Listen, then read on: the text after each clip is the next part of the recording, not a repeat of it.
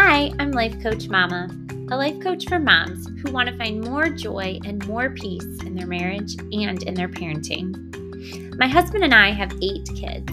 We love having a big family and often hear the phrase, "You've got your hands full." Come and join me as I interview moms of all ages and in all stages from around the world. Be encouraged, find inspiration, and confidence that you can handle another kid. And if this is a topic that interests you, please check out my book, Have Another Kid Without Losing It. Available for purchase today on Amazon by Lauren Laboda.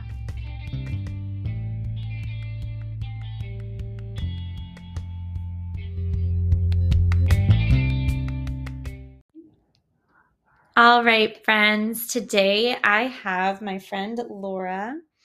My good friend Laura and I have known each other for 11 or 12 years. It's been a while. Close, We're not even sure. At 12 and a half at least. I did an adoption workshop that I put on, and we both adopted older children at the same time from different countries. So not adoption related, just happened to be that we were working on it at the same time. Mm-hmm. Anyways, at that time, your youngest was the same age as my oldest because I hadn't adopted Mario yet. So Nina and Gianna are the same age. And I asked Laura to come, and thanks, Laura. I appreciate your time because I really want her to share her story.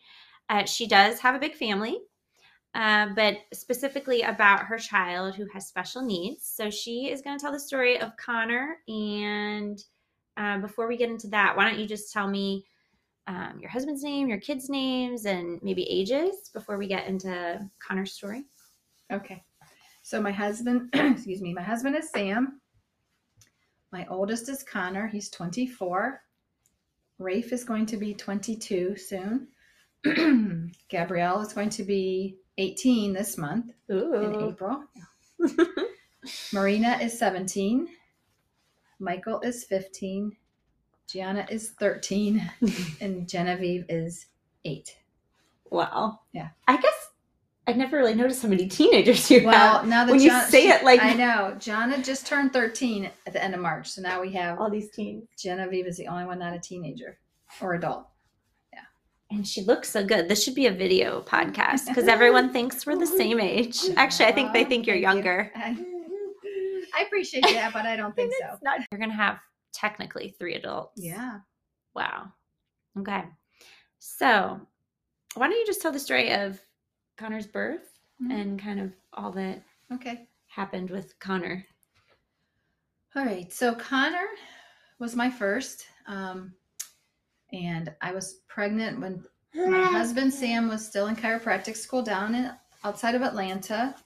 So we were planning a home birth. And then I started going into labor a little earlier, 4.5 weeks early. So the midwife wanted us to go to hospital. But what we didn't know at the time was that I have very fast labor. So Connor ended up crowning, and Sam was the only one home. We had called 911 because our midwife was stuck in traffic. And Atlanta traffic. Yep. Yeah. So Tuesday morning, and the midwife is on her way, but she's stuck in traffic, and the paramedics arrive, and it was just a very chaotic kind of moment. And then the midwife got there literally minutes before Connor was born. And so the paramedics let her take over, and she helped Connor enter into the world. And at that time, we didn't know there was anything wrong. And we had a medical doctor as our backup, and she was on the phone with us, and she said, "You don't have to go to the hospital if everybody looks fine, if baby and mom are fine." So we chose to stay home, not transport with the squad.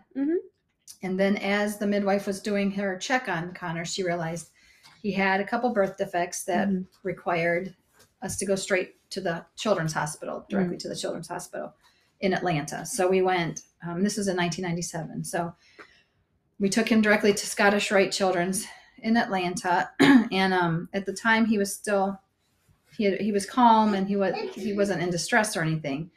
How they handled him coming through the ER probably put him into some stress that affected things later on. But that day they had to do give him a colostomy, and they had to close up a little omphalocele, which is his tummy, had a little hole in it. So they did that.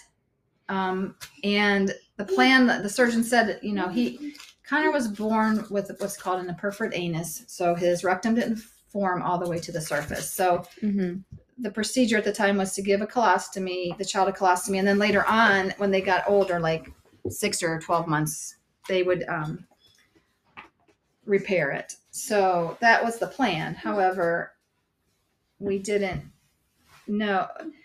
They could never explain why, but he didn't do well after his surgery the first day. And so he was born on a Tuesday, and by Friday morning, they were telling us that the surgeon basically took us to the tiny little room and said, he's dying and we don't know why. And I want to go in and do an exploratory surgery. And the anesthesiologist said, he's too critical. If you do the surgery, he's going to die. And the surgeon said, if I don't go in and explore, I feel like we're just going to watch him die. Oh. So we had to choose between either doing something or not. So we chose to do the exploratory surgery. My mom had flown down the day he was born, so she was with us, and she's the one that actually said, you need to baptize him, because he hadn't been baptized yet. So Sam baptized him and gave him an adjustment, his chiropractic adjustment as well. And then he went into surgery, and they couldn't even take him to the OR because he was too critical. So they did it like in a little crash room in the NICU. And they didn't find anything else wrong. They found no reason for why he wasn't doing well. One of the things that happened at birth was that his cord snapped, and when the paramedics clamped the cord clamp, he had bowel coming out as well. They didn't know there was a hole there. So they thought maybe there was still another piece of bowel that was damaged, but they didn't find anything wrong. He just started improving slowly. Like, he came out a little better than he went in, which was the surgeon was surprised about. So Connor was in, I think, 41 days that first time, because even though he came out of that surgery a little better, he had a lot of setbacks, and it was a slow process. And in the meantime, the neonatologist that was on when he first came in was also a geneticist, and he saw markers that made him think there was a genetic issue going on. So in that first stretch of being in the hospital, they also did genetic testing on him and found out he has a chromosome deletion on his 3rd chromosome. Okay. So there's no name for it. Like trisomy 21 is Down syndrome. Okay. Like, there's certain ones that are common. There could be a name. There's nothing. It's just an unusual glitch. They don't know why it happened. There's nothing that we carry that could pass on to any of the other kids. Yeah. It's just one of those things. So they couldn't tell us what to expect, except that he would probably have delays.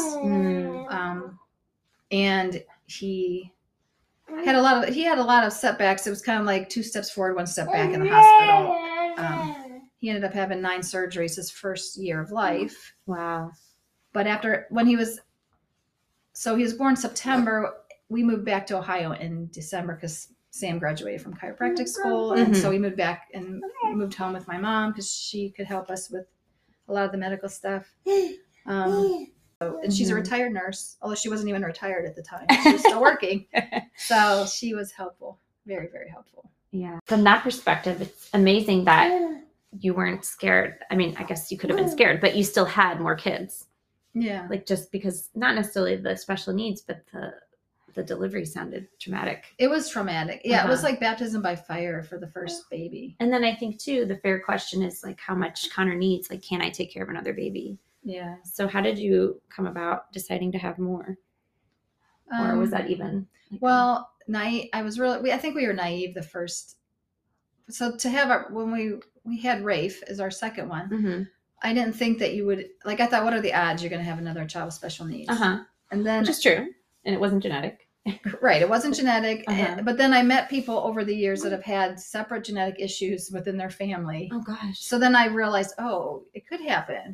I would say, Sam and I were not super strong in our faith as we were going into our marriage and young adulthood, mid-adulthood, whatever.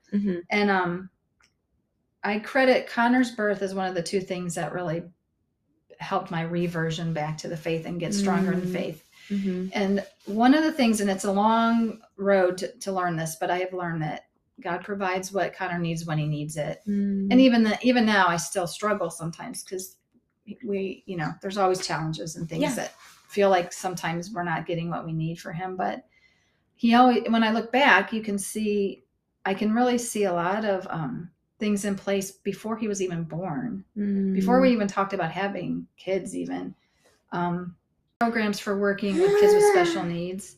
Right. And one's called the Sunrise Program that we got a lot of training on with when Connor was younger. Okay. And I remember, so I was in a bookstore in the Atlanta area way before Connor was I was not even pregnant or anything. Yeah. And I saw a flyer for the Sunrise Program, and I remember asking the person at the counter like what it was about, and they are like, "Oh, it's a program for kids with autism," and it had nothing to do with me. So I just like, but I remember like it was still there. And so several years, later, and Connor's born, and we're back in Ohio, and we're trying to figure out. I just remembered that, and I looked it up online, and they run programs for families. They teach families and also professionals just a different approach, and it's a very unique approach because you change kind of how you think about is a gift, and you meet them where they are, and it was based on kids with autism, but you can apply it to anybody with a special need. You can just apply it in your life. Like they've written a book called Happiness is a Choice, and it's a lot of it is you work on what your own beliefs are before you even work with your child, and you kind of can. And it's really just, we do have a choice on how we react to things that are in our life. I think I need that book. And it's a good book. It's sometimes challenging because, Because that's with like anything, Right. And that's just cleaning up the dog's poop in the playroom. Like, exactly. I don't have to make this the end of the world. Right. You can choose to be happy. In this process, we got to know one of the teachers pretty well, and he clicked with Sam and with me, and we really worked well together. And as we're talking to him, we find out he had lived in Atlanta the same time period we did. And then we learned that he would go to bookstores and put up flyers for the different classes they had. And so he was the one that was putting that information out in Atlanta at the time that I saw it. Wow. Yeah. And had no idea that it would come back and make a difference later on. So that's so neat. Yeah. So that's just one little tiny thing of how God can provide. What does life look like, a daily routine for him now, and what does he need? Well, we chose to homeschool early on because I wanted, at first it was just Connor and Rafe, and I wanted them to have a strong connection as much as possible. Connor is cognitively probably only about 18 months to a year. He's nonverbal. So it's limited as far as his communication and his ability to interact. Right. So we wanted to have this time and this space. There are other aspects of homeschooling we liked, but right. And then as the other kids came along, it just to have a strong, cohesive family. Yeah. And so that's what we tried to do. So there are things we can't do because of we're limited with Connor. Like we can't do things as spur of the moment as some families, and we can't go on. Like, so when we wanted to go to Hocking Hills for a long weekend, you can't take Connor because you can't really hike, and those aren't handicapped accessible caves. So, you just have to find someone to stay with them. And that's good though, because I don't think people with typical kids think about that. Right. So, and then also he's sensitive. I know, because I know you guys, to sounds. Sounds, right. So yeah, like even like so going if you to give a example. baseball game, you can't go to like a baseball game. And I never thought about this. And we went to one of the minor league games many years ago because there's lots of different organizations that are so generous with tickets for in the special needs community and stuff. But if we take Connor and even just the music and the loudspeaker, he can't handle that. So. And you said he was one of the driving forces bringing you back to your faith. So these past 24 years, you've been very active. So you guys go to church more than even once a week. And for him, church, if it's the speaker, we can't take him. He just doesn't go. Yeah, but people probably don't think of that either. Right? Yeah. Well, and we've been blessed with the fact that my mom is available now you to have a bunch help. of adults. And now I have more adults to help you. Right. So in a way, it's getting easier. But It is. some parts are hard. Right. Some parts are still hard because there's always what I also learned he's is bigger. Yeah, physically. So it's not like the 8-year-old can pick him up. Right. Well, right, the physical side of it, but there's also the emotional part of you. You never get over grieving the different, because you reach different milestones. Yeah. So when your child that's 16 with disabilities, your other kids are getting their driver's license, right, or they're going to go to dances, or they're going to do like that kind of stuff. And you're never. But he did have a beer, right? No, he did not. Can't. No, he did not. On his 21st birthday, we had a beer for him. Oh, you had a beer for him? Yes, Sam and I drank a beer for him. Yeah.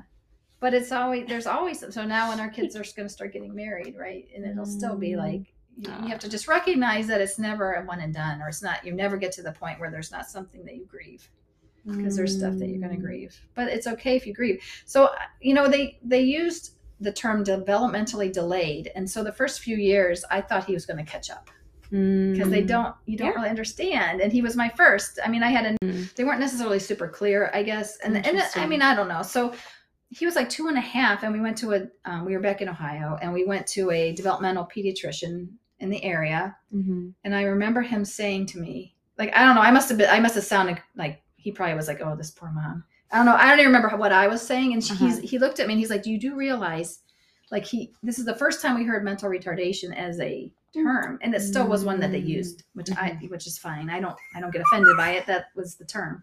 But he said, you realize that he's got mental retardation, and it's going to be a lifelong care. He's going to need lifelong care. And like, that was the first time I'd heard that.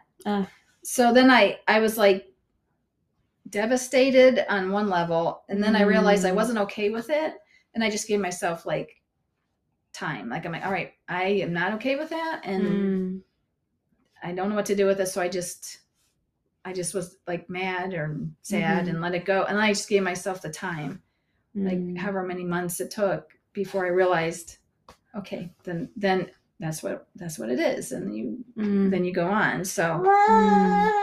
But developmentally delayed doesn't mean you're going to eventually catch up. Right. It's mentally retarded, or it's intellectual cognitive disability. I mean, they changed the terms, but like it's all the same. But I gave myself that permission to just not be okay. Good. And that helped. Yeah. It did. And then when I was pregnant with Connor, I picked up a book, because we were not real strong in our faith. We weren't even going to mass regularly back then. Like when my mom would come visit, that's when I would go to mass. And I got a book about praying for your unborn baby, and praying that your child would be perfectly formed. And I literally was praying that kind of a prayer. And then Connor was born, and I'm like, what do I do with that? Like, I got the exact opposite of what I was praying for. So it took a long time to come to terms with, like, you can't just put God in a box and say, well, this is what I asked for and you didn't give me that, so either you're not real, or you don't care, or right. Adaptive activities that most communities have. Baseball, he's done swimming, they have soccer. There's never just a one like one website or one source that says these are the services. Like, you have to dig, or you have to know other people. Struggling to find him dental care now, and I've been looking for 6 months to find someone that will help him get the dental work he needs done under sedation with Medicaid as his insurance. And we finally found someone, and I don't know why it took so long. Like, there's like, you just have to keep asking and pushing. I guess you have to really just be resourceful and persevere and persistent. Yeah. Well, you're both of those things. Yeah. Only because I've learned to be. Well, yeah. God knew what he was doing, so gave Connor to you. Heard a beautiful story and got a lot of really good information, and I'm sure it'll bless a lot of people. It goes along with the podcast very well. So, well, thank you. Thank you for your time. Thanks for asking me. Yeah. All right. Well, we will be back next week with another interview. So thanks, Laura.